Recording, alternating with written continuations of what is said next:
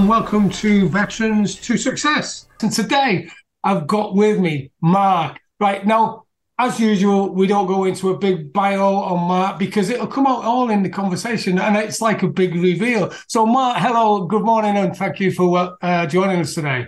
Morning, Joe. Good to see you. Brilliant. So let's get straight into it then. We've had a few great conversations and we met on LinkedIn, which is something we'll come on to later on. Now, it's about discovering about you as a person. So before you joined the military, way before you joined the military, what were you up to? What did you get down to and what prompted you to join the military? I had to spend a bit of time thinking about this last night, Joe, to remember exactly where this came from. So when I joined the military back in 1999 as a young 18-year-old, my aspiration was to become a stuntman. I had no long-term military service background. I had no family connections to the military beforehand. I was literally flicking through the UCAS handbook, wondering how one goes about becoming a stuntman. I had absolutely no idea, no mentoring or coaching to move into an industry like that. And I saw an advert for a gap year commission to go away and spend a year being an officer, being an army officer. And I thought that could be some good in the CV. That would look good in the CV. It'd be a great little kind of intro to military life. You'd learn a bit of the environment, a bit of the people, get into the culture, and all good stuff from an aspiring actor who wanted to go away and do stunt work for a living. Right. So the typical army brochure, coloured photos, sucked you in. You got sucked in by the brochure. Completely sucked in with absolutely no idea of how a stunt career would ever go, with no idea of how any of that actually worked. It seemed like it would work as a logical kind of stepstone to something else. But I had a university degree that was it was an arts degree, so no background, no politics and economics, no military history, absolutely no connections to the military whatsoever. I was a complete outsider to military life when I first turned up at the Princess of Wales's Regiment, having had 3 weeks at Sandhurst, which is as long as you get for this gap year commission course. You the bare basics of holding a rifle, cleaning a uniform, turning up looking vaguely presentable. It is an absolute crash course in military life, and then you're expected to turn up and be an army officer. In my case, phenomenally fortunate to join the great and the bold Princess of Wales's Royal Regiment down in Tidworth at the time, as they were, and spend a year being an army officer. And you are absolutely thrown in the deep end. So 3 weeks is not even nearly close enough to have any idea of what you're doing as an army officer. So I proceeded to walk around the place, bumping into things, banging into stuff, making every mistake going. So, future questions about mistakes and failures and learning from them. It's a great way of doing that. It's get throw yourself in the deep end and see how you swim. That's fabulous, because I know I went to Sandhurst for different reasons, because I went there working on the assault courses and stuff. 3 weeks, that's amazing, because I know that the full Sandhurst officer training course, even when you popped out the other end, then you come for the engineers. If for officers that get allocated engineers, then you come and do the young officers course, which we used to support all the time. We had a great laugh, actually. So only 3 weeks, and then you've got your commission, Queen's Commission, as it was then, King's Commission now. Yep. A short service commission. Yep, very bounded. Yeah. And basically, you can just about sign a leave check, can't you? At that point, but probably not even that. I think this is 4 days of JPA as well. So those sort of things you learn on the job. There's a lot of learning on the fly, Joe. A great education and learning, and an intro into not being fully prepared for what it is you're going into, and learning as you go, relying on those around you to help, to give you some kind of guidance and advice, finding your own way, learning from your mistakes. Some really good lessons in making, because the only way you could learn at that stage, having had 3 weeks of training, was to learn through making mistakes, and then picking yourself up from those mistakes and making good of it. Thank you for that. And you did mention the great and the good. So at the Prince of Wales. So how much support did you get, and how much prejudice was there or not? You only being a 3 week commissioned gap year officer. I think certainly. I mean, this is the first of my commissions. Obviously, I joined full time afterwards. I came out, and this is the sort of a formative, changing moment. Was this short service commission? I got a lot of help from some very good people, fellow officers, in the most part, who tried to kind of guide and steer me into, what the right way to do things. So these are all guys who've done the full year's course at Sandhurst, done their young officers. It's an infantry course, so it would have been PCBC afterwards. They've had a year and a half, almost 2 years or so, to get used to this life. Yeah. Providing whatever guidance and steering. And there are some. Some of the people I was with in the Gap Year Commission are still very much there today. I've seen James Martin's face recently. James was a fairly senior captain in the Princess of Wales when I was there. I've recently seen him now appear as one of the people responsible for the extraction out of Kabul as a brigadier. So these people are still going today, and these people very much shaped me as a young officer with absolutely no idea what I was doing after 3 weeks of training. These are guys who really kind of helped me out and pushed me through and kept me on the straight and narrow as best they could, whilst also having fun with it as well. So I came out of this experience a year in an infantry regiment with 3 weeks training, loads of mistakes under my belt, loads of learning opportunities as a changed man. The idea of going and being a stuntman now is completely gone. That had completely wirewalled its way out of my thought process, and all I wanted to do was I wanted 6 weeks off. Start university, and then as soon as I turned up at university, I realised I just want to go back to being in the army. I want to do this right this time. Actually, go through the full course, learn how this works. The best people I'd met were the guys I've been working with for the last year in the PWRR. So that more or less sold me up to becoming a full-time member. So I then left university, went straight to Sandhurst, did the full course, joined the Royal Artillery. As you say, went through the young officers course afterwards, so the full year at Sandhurst, and then about 6 months or so learning how to actually ply my trade as an artillery officer. That's fantastic. And so Hollywood wouldn't like people who aspire to be stuntmen to go on the Gap Year officers course, really, because they'd have no stuntmen then. And I'm so pleased. Go on. Phenomenal experience, but they'd lose more people, I think, than they'd keep. Really well. So okay, so you've touched on your military career or the transition from Civvy Street to military. Tell me a bit about your military career. What did you get up to, please, Mark? So again, I was very lucky, Joe. I more or less let the winds take me where they would. I can't genuinely say I had some sort of structured plan as to where things were going. So I joined Sandhurst, wanted to be an infantry officer, and this was around about the 2002, 2003. So the infantry were made about a third of the size and about twice as busy in the same moment by the government of the day.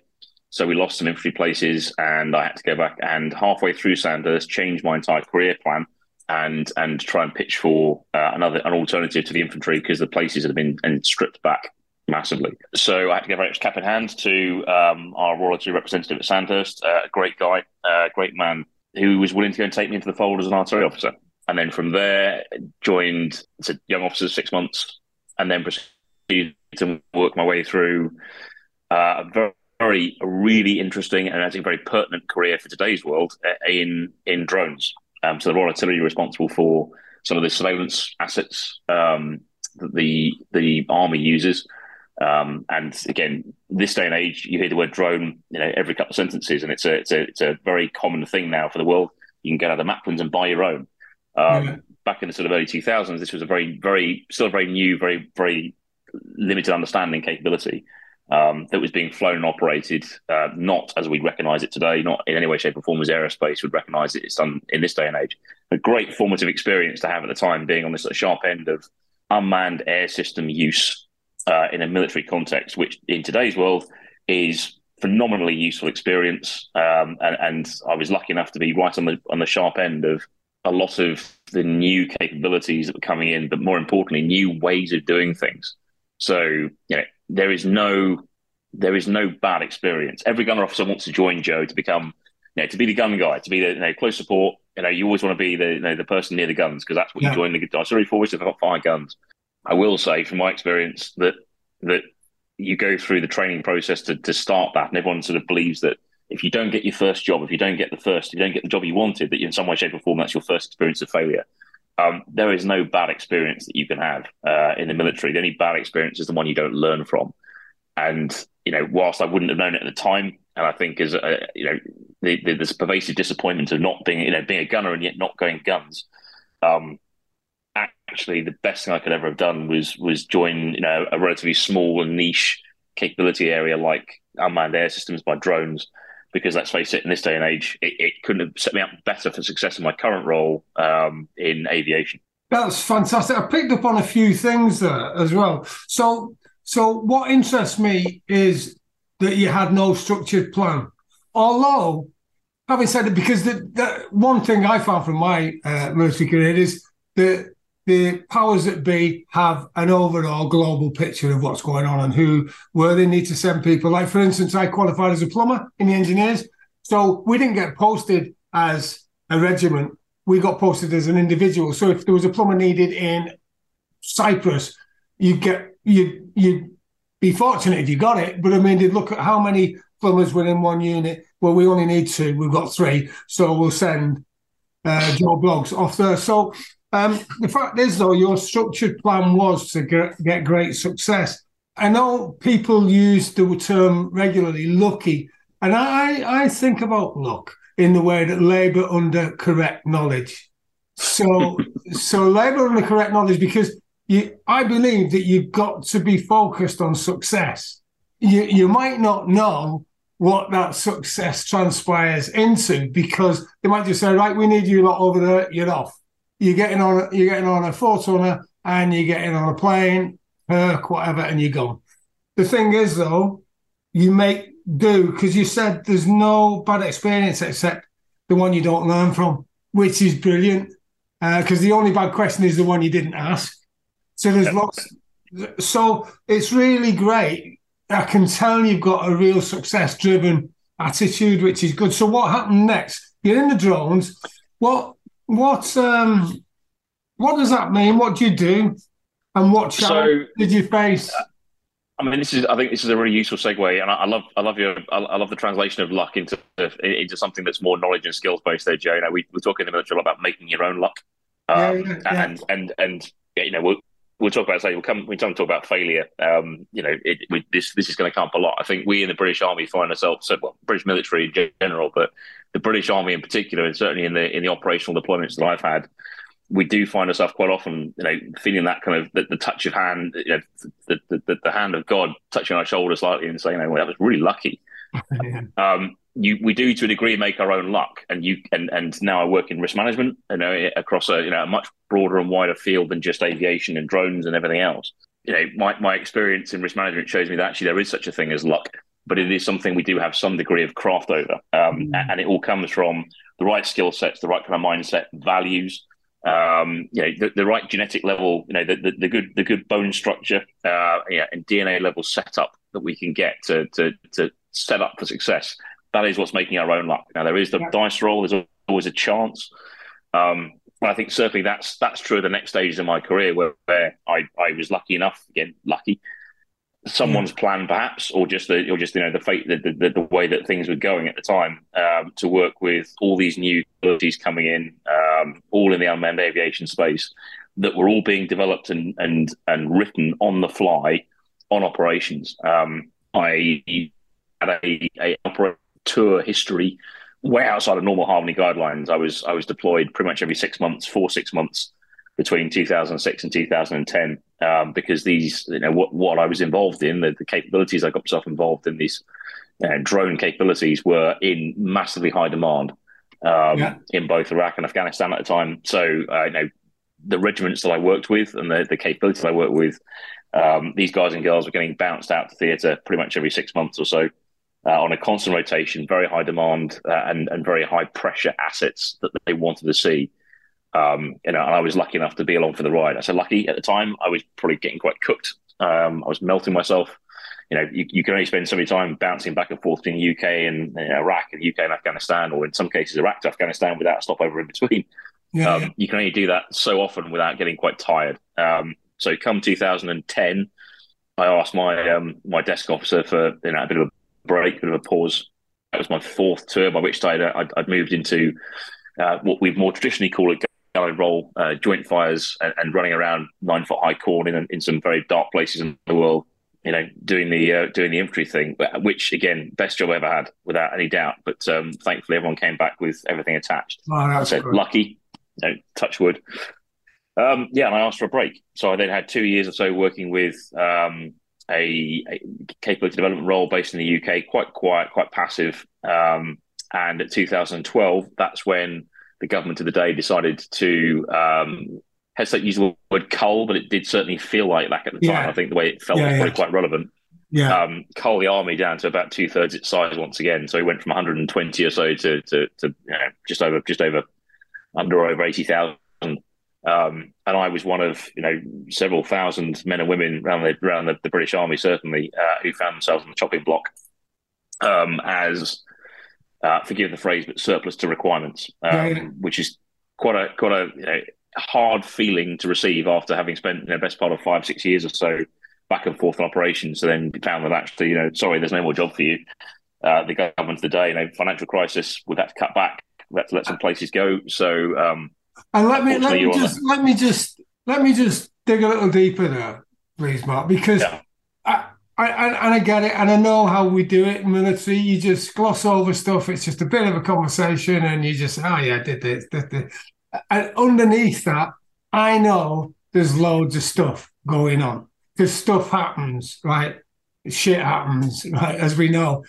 So how did that make you feel at the time? I mean, you've given your life, you've been bounced around in and out of operations, watching your men and women under your command and being under immense stress, strain, and workload.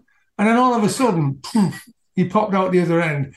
And to put it into context, because I looked at the history of the military, the Royal Engineers alone, after the Second World War, just in the Corps of Royal Engineers, there were 250,000 of us.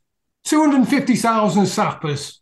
Now you're talking about cull, because the cull happened, the SDR, when was that? In 1990, just before Iraq won. What a great time. Yeah, first defence piece.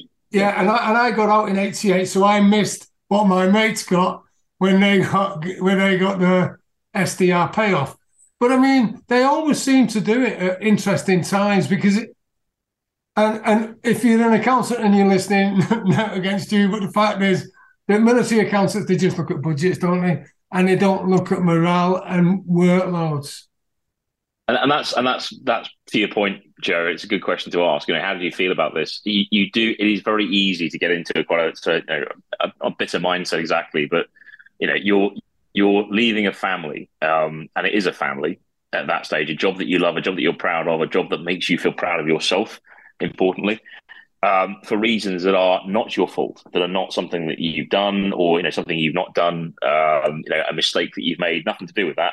It is someone else's mistake, way off somewhere else, in the industry, in the economy, has dropped the ball, and all of a sudden now the men and women around me and myself and others, we're all paying for it.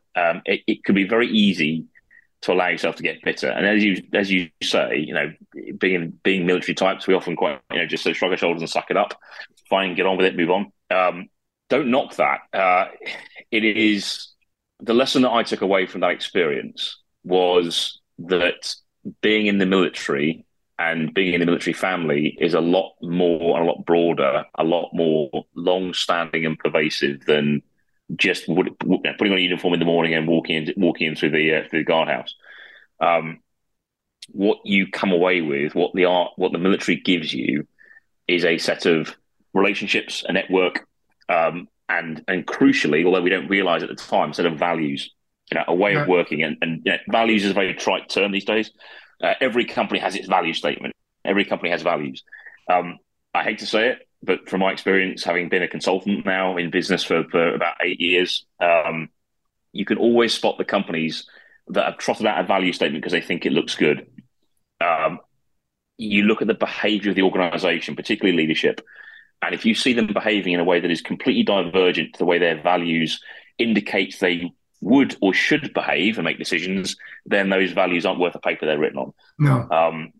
But the values that you have from the military, again, it doesn't matter, RAF, Navy, Air Force, we're all pretty similar. The British Army, discipline, courage, loyalty, integrity, selfless commitment, respect for others. I can still reel these out today, the big six. And I can reel them out today, not because I've learned them by rote, but because they matter to me, because they are the values that I want to. I decided on my way out the door in the military in 2012, I wanted to apply to my daily life, and run all my decision-making processes through to guide my behavior. And in a sense, that gave me some continuity outside of the military to say, that is what makes me a serviceman. Irrespective of whether I'm putting on a uniform, the maintenance of those values is what I was proud of in the military, and I will keep those values and maintain them. I now look for, I put all my decision making through those same values. So I look for companies that demonstrate those same values that I can join and work with and feel proud of, because they are similar to me. They are my values, adopted from my experience in the military, but they are now mine. I take them with me wherever I go. I judge 2012 was an interesting one. I think as a young officer, I was probably quite easygoing with politics at the time. I took no interest in political decision making. But let's face it, being in the military, we are one of these very odd organizations where, in a very high level way, we are able to vote for and decide upon who our shareholders and our stakeholders are. We get every 4 or 5 years, we get to vote on who the people who are going to guide our organization are. The political masters that we serve have got incredible power to send us places, not tell us what to do when we get there. That's down to us, but they do get to decide where we go to and what equipment we have when we get there. And what I learned through the 2012 experience was to take more of an interest in how my country is governed, that I have served. I'm quite happy to go and travel to far-flung parts of the world in service of our great country.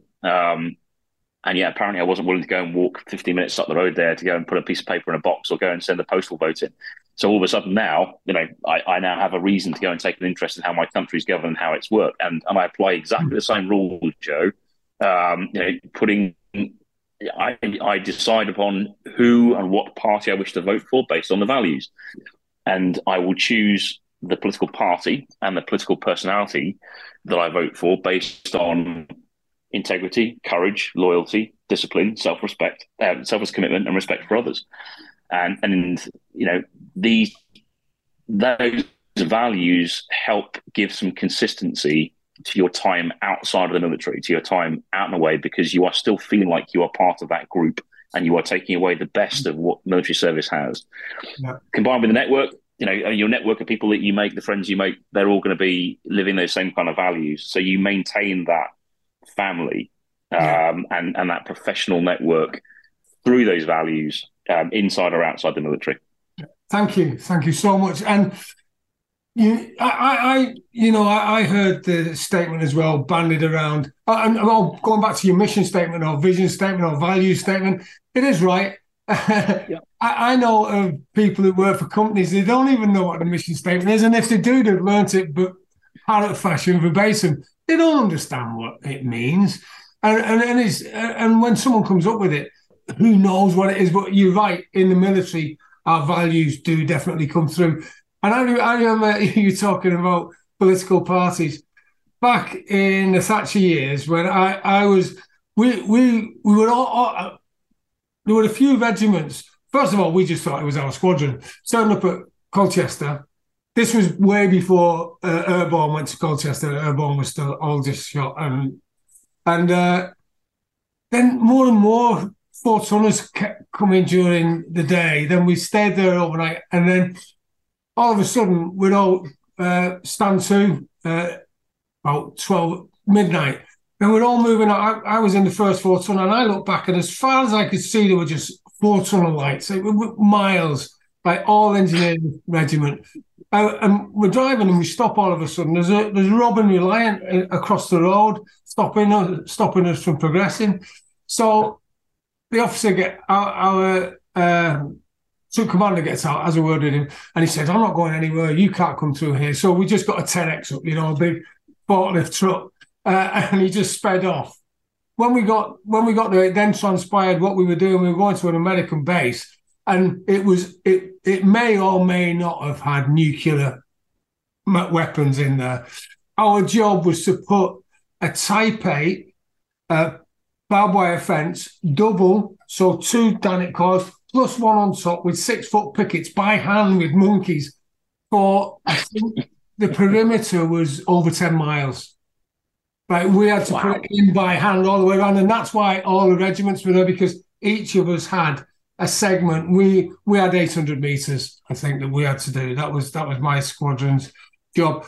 But in the morning, just at dusk, as we were manhandling some protesters, a Gazelle helicopter came in, and Michael Heseltine jumped out, and it was at the time when there were pay disputes going similar to today.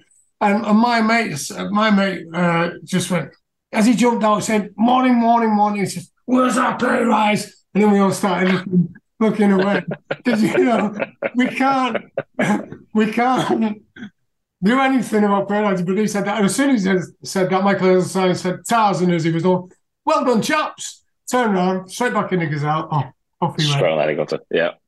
It's an interesting one, isn't it? We, some of the best people we're ever going to meet, men and women in the services, this podcast particularly relevant to it, and yet we often feel like we're being led, the old lines, led by donkey story comes up to it.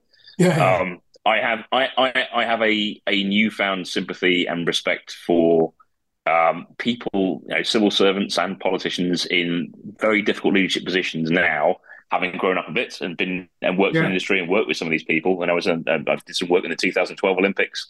I worked with some of the characters in the Home Office who were trying to make that a success and making sure it was a safe, successful games. I have a newfound sympathy, and you will find this as well. It's very easy to look at people who are very different to you, and lack sympathy and lack understanding of their perspective. And again, I'd point to the values as the way of finding some common ground there. We are, most of us listening to this podcast are never going to be involved in politics, and many of us are very happy about that, myself included, stay well away from that industry, not interested. But that can break down some of the empathy, the understanding of who those people are, because they're all humans. At the end of the day, they're all people. They've all got their own drivers. They've got their own mission statements, their own intents, their own mindsets, their own values that they put things through. The key to understanding and the key to finding that kind of middle ground is to see where those values meet up and match. And when it comes to politicians, we get to choose them. So if we get bad ones, kind of got to turn the knife on ourselves a little bit. Also, and wonder, is this our fault? If we don't like the people in charge, well, we have to be able to go and choose these people. Responsibility and women, because we are willing to serve our country, to defend our country, to defend a lifestyle and ideal. We should be willing to go and walk 5 minutes up the road to go and put a piece of paper in a box. And if we're not, are we taking our duty as a citizen of the country, but also as a service person? Are we taking that seriously? And yes, thank you. And that's a great point, actually. If it's not good just whinging, because isn't it interesting? We don't do that. That's not what the military do. No, we don't do that. We don't whinge. We get on with stuff. No, but I'm talking about population generally. It's interesting that a lot of people complain, but the fact is that you never get 100% turnout voting, right? And they are the people that are going to send us off into the Ulu or whatever. Yep. So it is, be careful what you wish for, certainly. So you touched on it, and I just want to explore it a little bit deeper. When you left the military, there would have been a sense of loss, because you've already said that. What problems did you have? Right, you've handed your bedding in, you've handed your kit in, Queen's Commission, everything. You step out through the big wrought iron gates, metaphorically speaking. They close behind you. So the challenges are a really good one. The first thing is money, understanding how money works. Not something I think most of us are particularly good at in the military. First off, straight out the gate, we live it's important to recognise how odd our military life is when it comes to what our civilian counterparts, the life we're now going to take on, have to deal with in terms of day-to-day finances, business and running things. A lot of that's taken care for us in the military to different degrees, and it's kind of up to us to decide how much we want to go and dabble in understanding of finances and managing your day-to-day money. And yet, of course, all of a sudden out the gate, you now have to do that. The Career Transition Partnership does a good job, I think, of trying to set people up for success when it comes to their job and their next career. I think maybe there is a bit of a blind spot in some cases with helping people get on with some of the more domestic day-to-day stuff that they haven't had to deal with. And this is very variable depending on which career transition partnership you're part of on your way out the door. Some are brilliant at this. I went to the one in Tidworth, and the team at Tidworth were absolutely phenomenal. They did cover this in very detailed terms, and there was some very good advice they were giving to soldiers, sailors, and airmen to manage this. But yeah, it's. I think it's probably one of those areas that people aren't quite ready for until they move out. In terms of how to manage that, the network, and I'm sure you've talked about it on the podcast, and it's worth reinforcing here as well. Every job, the best jobs that I've had since I left the military, and this ridiculous career path that I've been on, that's landed me to this point, working as a risk manager in aerospace, someone whose experience of aviation up until this point has been unmanned air systems, therefore obviously not being in. To be working as I do now in aerospace as a risk manager, and working in an industry I have no right or background necessarily to be involved in, except for by capability and skill and knowing certain things and understanding and learning how things go. They've all been. I have always been introduced to those jobs by friends and by the network, and I can name them for you. Exactly the people who set me up for success and got me from A to B to C to D to E to F to where I am now. It has all been about the network and about people helping their fellow service men and women to the next rung of the ladder and asking questions. So assets like LinkedIn. LinkedIn was quite a new thing when I started out my journey. It is a well-established resource now, and it's well worth exploring. It's well worth sweating as much as you can do. Build a network, get to know people. Before you even touch Facebook on your way out, on the way out of the military, the last year for your military, stop using Facebook and start using LinkedIn, and use that as your social media platform, because that network you build will be phenomenally useful to getting you into jobs that you never imagined you'd even want, or never mind be good at and succeed at. And you'd be amazed where that network will take you and how many growth opportunities you will get. Guaranteed, you probably won't get the job that you thought you were going to get on the way out the door. You will use some of the skills and lessons and courses that you've done in your career transition partnership. Others you won't go near again. I thoroughly recommend to anyone who's interested in this, APMP, the Associate for Project Management Professionals. Project management is a phenomenally useful course in general, a good industry course to have under your belt. But I haven't used it. They're not formally, not in any kind of formal way. I've done project management, but not through a more structured APMP course. But that learning in itself and having that course under your belt was absolute gold dust to put some structure to how you do things. So some of these courses you will use, some of them you won't. To a degree, let the network take you to places and opportunities. And that Jim Carrey film, Yes Man, say yes to everything. Yeah. In those opening few years, say yes to absolutely everything. There should be no opportunity you don't say yes to when the door is open to you, because eyes wide open. You're into a new industry, a new world. It's phenomenally exciting, and one of the military skills we have, which we don't ever put in our CV, is an inoculation to shock and horror. To surprise, to ambush. Our military training gives us an inoculation to changing conditions, rapidly changing conditions. And again, you don't put that in your CV, but this is your transition from military to civil is ultimately a change program, and it will come with a degree of shock and surprise that needs to be managed. But it's also an opportunity. Change is an opportunity for growth, and it should be treated as such and seized in that light. But the network that you have around you, the people who have made those transitions, who are going through it with you, who follow after you, they are the resource that will get you through this, and use that. That's brilliant. Fantastic. So, yes, that's a very good point about inoculation to shock and horror, because it always interests me when I see CVs and they say, works well as a team and as an individual and can work under pressure. And I'm thinking, where have you copy and pasted that from? And how true is it? That's not to say that if it's someone who's aspiring to do that, then that's great. They should say that, though, on the CV, rather than say it in such confidence that you think, right, okay, these can deal with anything.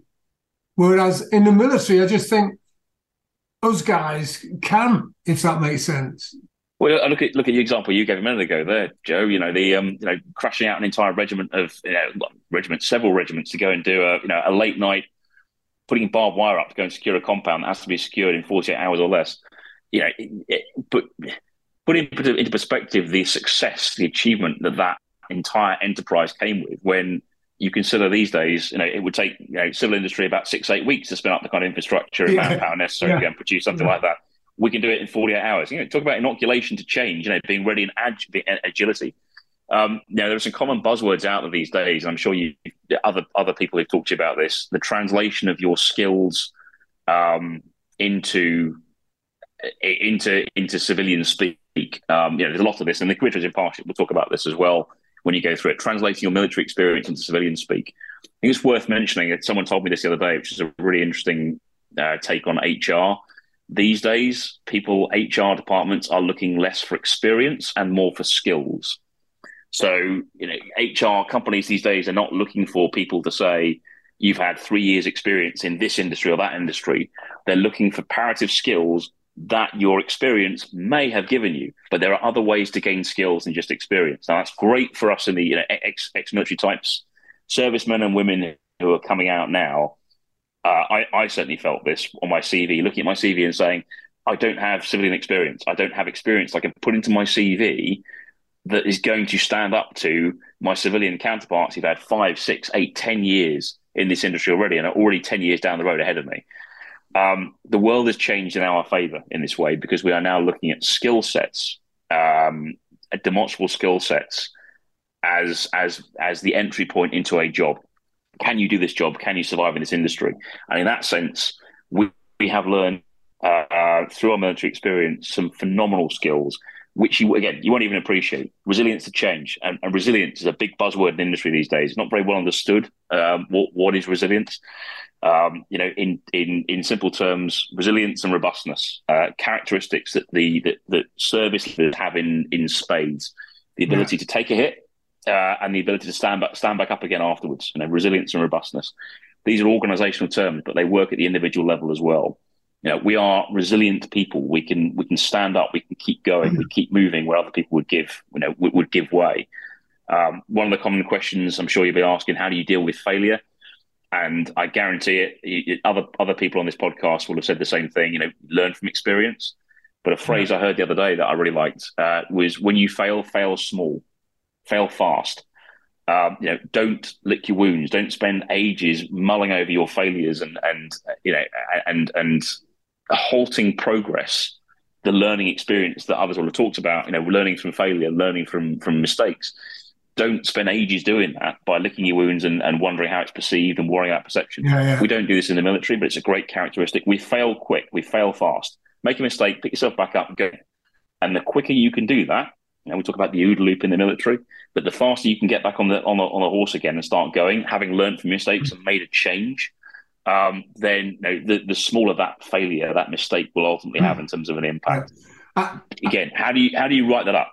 And that's great, because that's just reminded me of something. We used to have phallic symbol of the week. It was called something else actually. You see, in the military, right, a problem isn't a problem like a problem shared is a problem halved, but it was a problem eighth or whatever, because it just went round the whole unit, and then it'd be squadron bar. You'd just have a laugh about it, and it'd be effectively what it would be was, what did you learn from that? They didn't necessarily say that, but that's what it was about, and a bit of ridicule in a nice, friendly way, if that makes sense. Yeah. And that also causes a sign of robustness. We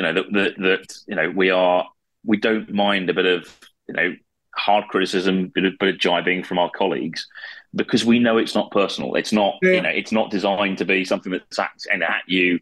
It's making light of a failure. It's making light of a moment that everyone's had, and everyone has one. So everyone gets a turn.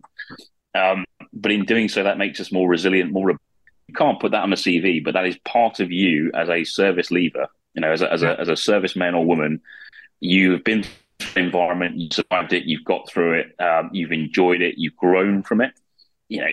Back yourself a little bit. When you come to this big civilian industry we're talking about, it isn't as big and scary, and you'd be amazed how those those skill sets are there in you that you may not recognize.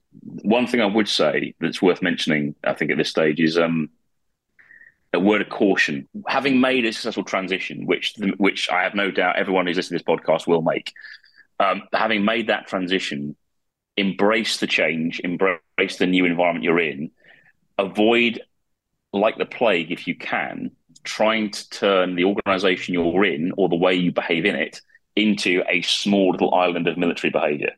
Part of making the transition is welcoming and accepting the new environment you're in. You are now working with a civilian audience, people who've not had the same background and experience as you.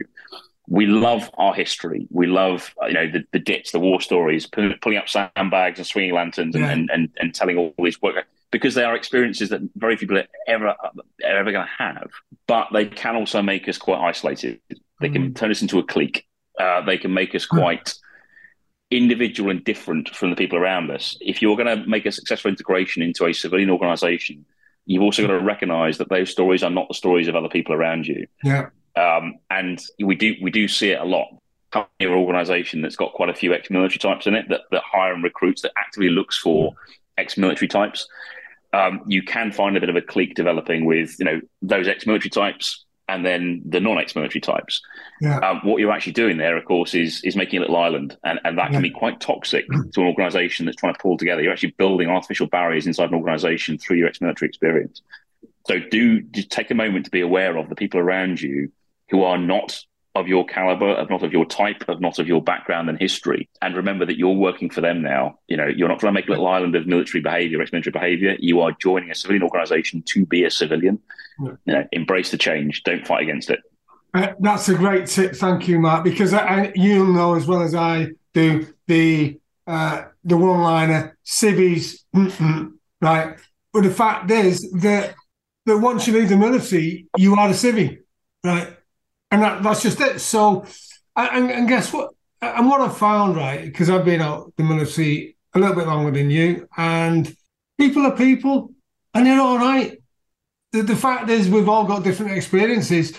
It's just that we bring a different ability to orchestrate problems, challenges, successes differently than maybe the civilian. But working together, we can make an organisation so much more powerful. It's a really good point. I mean, this word diversity is banging around at the moment in the civilian world. And again, it's getting itself a bad rap because of the way the media is presenting it, perhaps. A great person gave me a really interesting insight into diversity the other day. From a commercial point of view for a company, companies that are running around with diversity spread across their banners and their LinkedIn profiles these days, what are they actually talking about when they say diversity? And they're not talking. It's not diversity. It's not so much diversity of people as diversity of perspectives, of ideas, of backgrounds. Because the more diverse your organization is, to use that buzzword, the more different kinds of people you have from different backgrounds, I think races, religions, types, genders, the more perspectives you have on the same thing. And again, this is one for us to be aware of as military types. We are beaten into a stock shape and size through our training, through our experience, through a bit of peer pressure and groupthink. Become quite what we think. So, when we talk about diversity, it's not, and you can always spot an organization that's doing diversity on a criteria basis for show, because they welcome in this diverse group of people and then don't listen to them when they come to ask their perspectives. The organizations that get this right and are commercially benefiting from embracing this word called diversity are the ones who get these different ideas and perspectives in and then listen to them. Well, let's be honest, we are the military. We are ex-military types. We are part of that diversity criteria. And whether we recognize it in ourselves or not, when we join the civilian world, we are the more unusual. We are a diverse perspective, a different angle on the same thing. Exactly as you say, we bring a different perspective, different view, different angle, different background, ethos, values.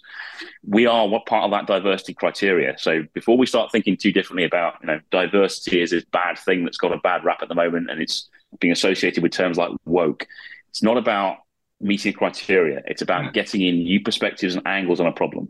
And that's great. And while you were saying that, something popped up in my mind. I remember, because I always say to people, and I know I would mention the Royal Engineers again because I'm a sapper, But the thing is that infantry and artillery tend to come from geographical areas like the Kings, Yeah. the Cheshires or Mercian Regiment.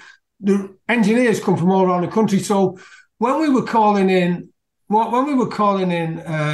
some, I don't know, mortar or something, mortar support, we developed an accent that we could all understand, because in the engineers we've got Irish, we've got Welsh, we've got Scottish, we've got Cockneys, we've got Geordies, we've got Commonwealth. So we had to be clear on communication. So if we're calling in support fire, we've got to be dead clear on our comms, and it'd be read back.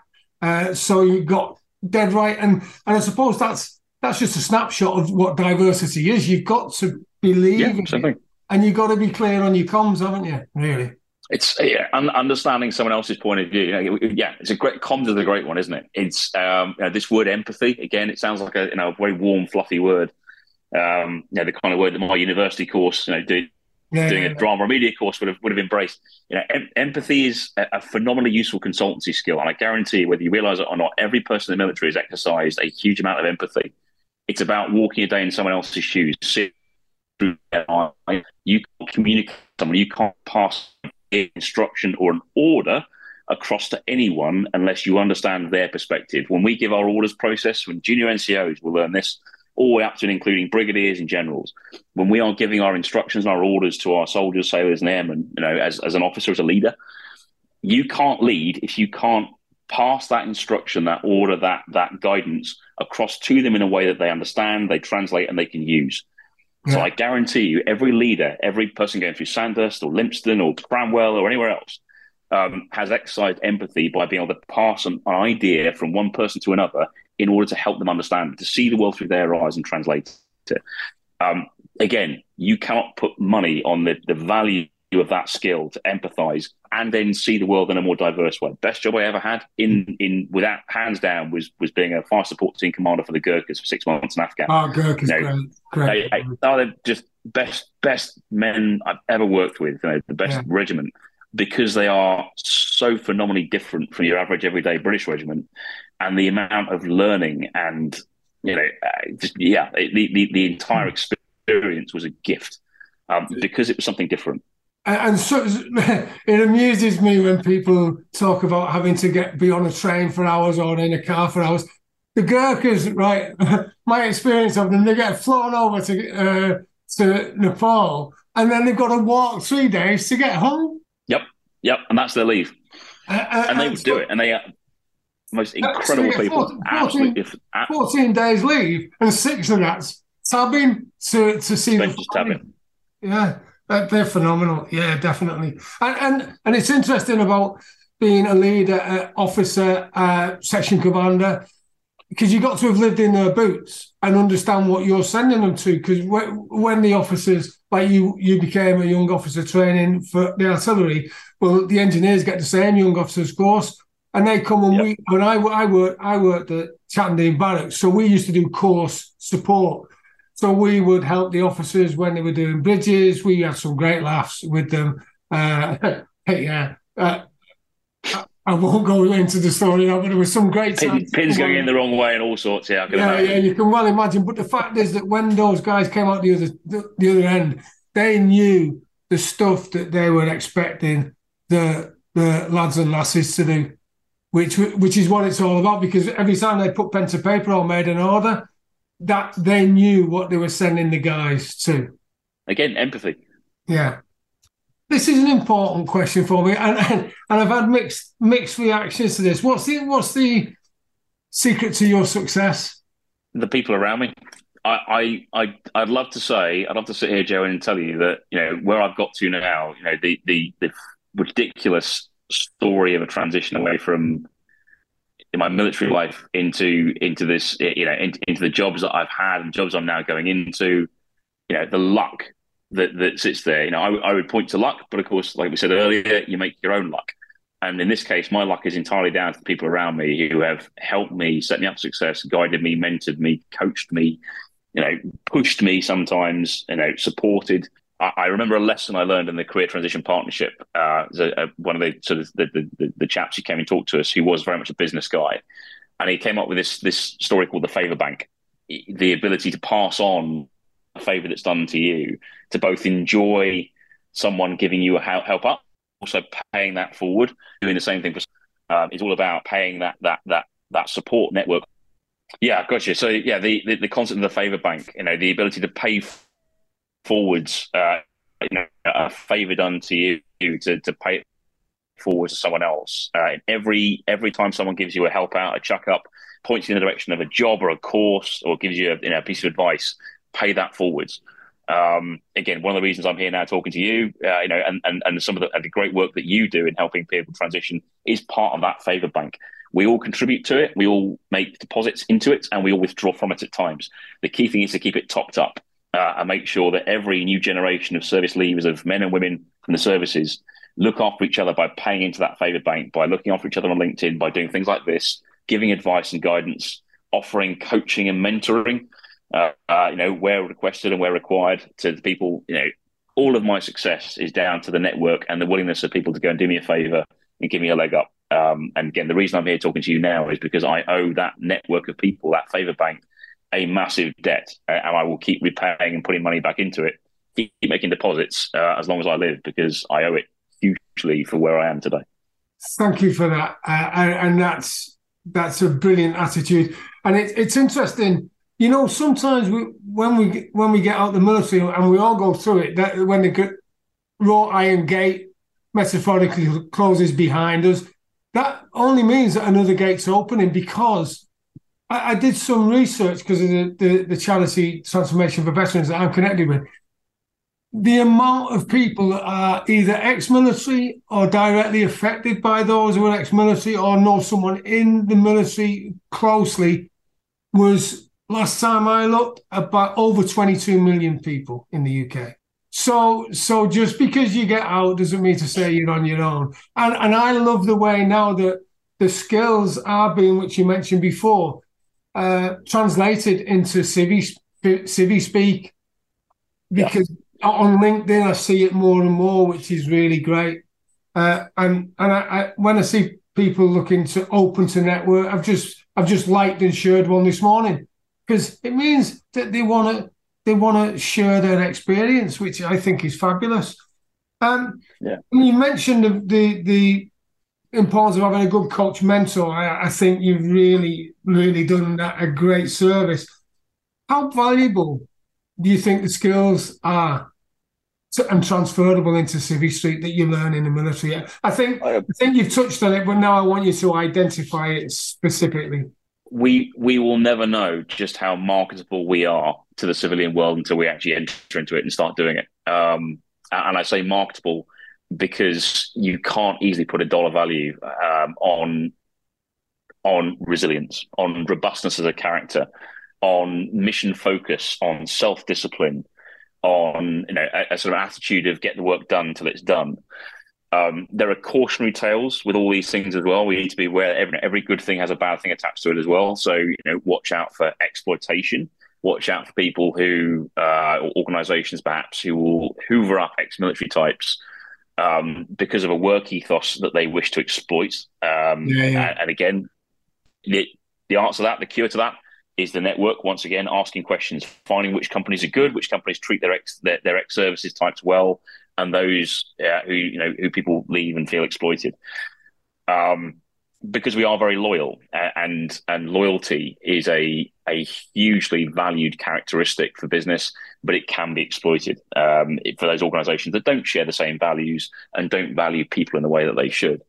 For anyone who's been in leadership positions, characteristics like empathy, as you said earlier, the ability to walk a day in someone else's shoes, to translate in a mission-focused way an idea, a plan, a strategy, an executable way of doing something to achieve an aim, to achieve a goal. Risk management, what the industry that I'm now involved in, risk. Believe it or not, it's quite risky to sling large amounts of high explosive into the battle space, particularly whizzing past your head and using words like danger close. Yeah. They are all risk management terms. So again, use the network, ask people who've made those transitions, how do I translate the skills, experiences, the background that I've got, how I translate that into a civilianized term. And those people who've made that transition should always be happy to help you make those links between, right, so you've done this over here. Well, actually, that can be, you can call that this project, I went to build a bridge, project management. I organised a junior NCO bar evening, right? Oktoberfest for junior NCOs meeting, planning, execution, organisation, project management. Again, you can translate these things that you've done into skills that you've learned, and quite often we don't even realise it. We don't even know that. And because HR these days is focusing more on skills, it's a golden opportunity for us to say we can translate how our experiences result in skills. Yeah, and I quite often, it brings it home to me with my sons as they grow older. My eldest is 26, then 20, 21 and 18. And when they're confronted with a task, I say, oh, you just do this, this and this. And they go, oh, as it, and you think, oh, right, okay, maybe it wasn't. Maybe it's not as easy as I think it is, and I'm sure you do the same because you're right. When it's flash bang, and things are going off around you don't get that in Civvy Street. But the fact is that you can so easily utilize those skills in civilian, non-threatening ways, or things that are happening that aren't threatening to civilians other than profit margins. But use it in the same sort of way, if that makes sense. It's a really good point you make as well, Joe. That one of the things we're not used to doing, and a blind spot that servicemen and women will have when they leave, is working for an organisation whose mission statement is about making money. That was a shock to me. That was a surprise, and it's a mindset shift between an organisation that's built on success of the mission, a success of an objective that quite often is non-commercial in nature, to working for an organization that does have a commercial angle to it, that is ultimately there to make money for shareholders, stakeholders, for anyone who's investing in the company. That the objective here is to make money and make more. That is a massive blind spot for us because it's not something we're necessarily familiar with when we leave, and it's something to get used to. It's not a bad thing. It is ultimately a mission statement. It's a profit margins are a measure of success. We measure our success in the military by other metrics, but it is but a metric for success. So don't worry about the idea of a commercial organization making money. There's nothing dirty about it. There's nothing unusual about it. It is simply a different form of success metric. And see it in that light. It doesn't become quite so unfamiliar and quite so strange. That's fantastic. Yeah, that's great. A great tip. Finally, it's been an absolutely brilliant roller coaster of an interview. We've covered so much, and thank you for sharing your knowledge, experience, and wisdom. Last question, which is sort of the Columbo question, like just one more thing. What's the one thing, the biggest tip you could get to someone who's still in the military and thinking about leaving, or has left the military and maybe things aren't going as well as they wanted to? What's the biggest tip you could give them to help them achieve their success? Take a second to write down everything you've done. Journal is a common phrase they use in the civilian world now, keeping a journal. Take a minute to take stock of what you've done and what you've achieved, particularly when things aren't going well. It's very easy to get into what we would call the 24-hour battle mode, crisis mode, dealing with things in a very kind of short-term way, not be able to see beyond the end of your nose. Yeah. Thinking in very small terms. Again, the military teach this well, but it's still a discipline to do and get right. Is to take a condor moment, to step back, take that 3,000-foot view. For those who are thinking about leaving, do it in a very clear-eyed way. Don't, for God's sake, leave the military because your current job is a bit crap, or it's not what you wanted, or your boss is giving you a hard time. Those are short-term reasons to leave. Take a minute to look at the industry and say, listen, I'm going to move jobs in 2 years. I'm going to transition, or the boss is going to be gone in a couple of years' time. At worst, one of the nice things about the military, and the good things and bad things, is that officers move around, people shift jobs. There's loads of opportunities to shift around the place. Yeah, don't leave in a reactionary way. Never leave the military or think about leaving the military as a reaction to something else, because that's taking something away from you that's out of your control. That said, always look at the opportunities that are out there in the big wide world and ask yourself the question, do I want a different challenge?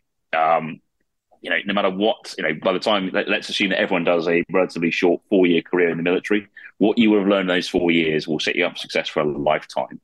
And the transition to civilian life it feels scary at the time, but it's also the best thing you'll ever do. And I think it's also always worth reminding ourselves that is the real world. This is the real world. The civilian world.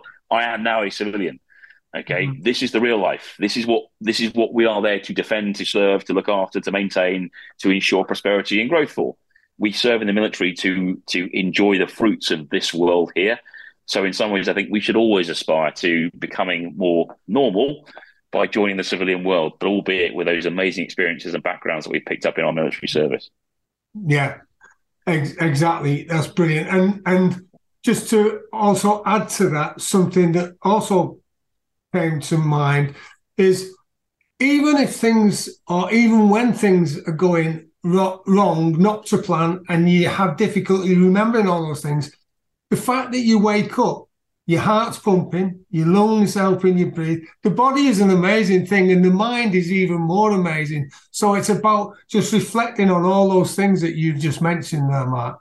Yeah, taking a minute, take that condor moment to step away from the immediate and look at it in a bigger picture if you can. Again, it's a discipline. It's one that we get used to. The military is very good at this one, but that condor moment is absolute gold dust to get a bit more perspective. Take a different view. Move around the flank. Take a 90-degree angle on it. Look at the problem again in a different. Go through that. Ask someone else to give you a hand on it. Ask their opinion. Again, use the network. All these perspectives, this diverse set of experiences got for different regions, sappers, gunners. We routinely bang heads with each other, but actually we're more similar than we'd like to admit in a routine way. But we all have different experiences to share, and if you want, that condor moment can be helped by someone just providing you a different angle and a different view on the same problem. Yeah. Well, Mark, it's been an absolute pleasure speaking to you. Thank you so much for your time. Thank you, Joe. It's been good to speak to you.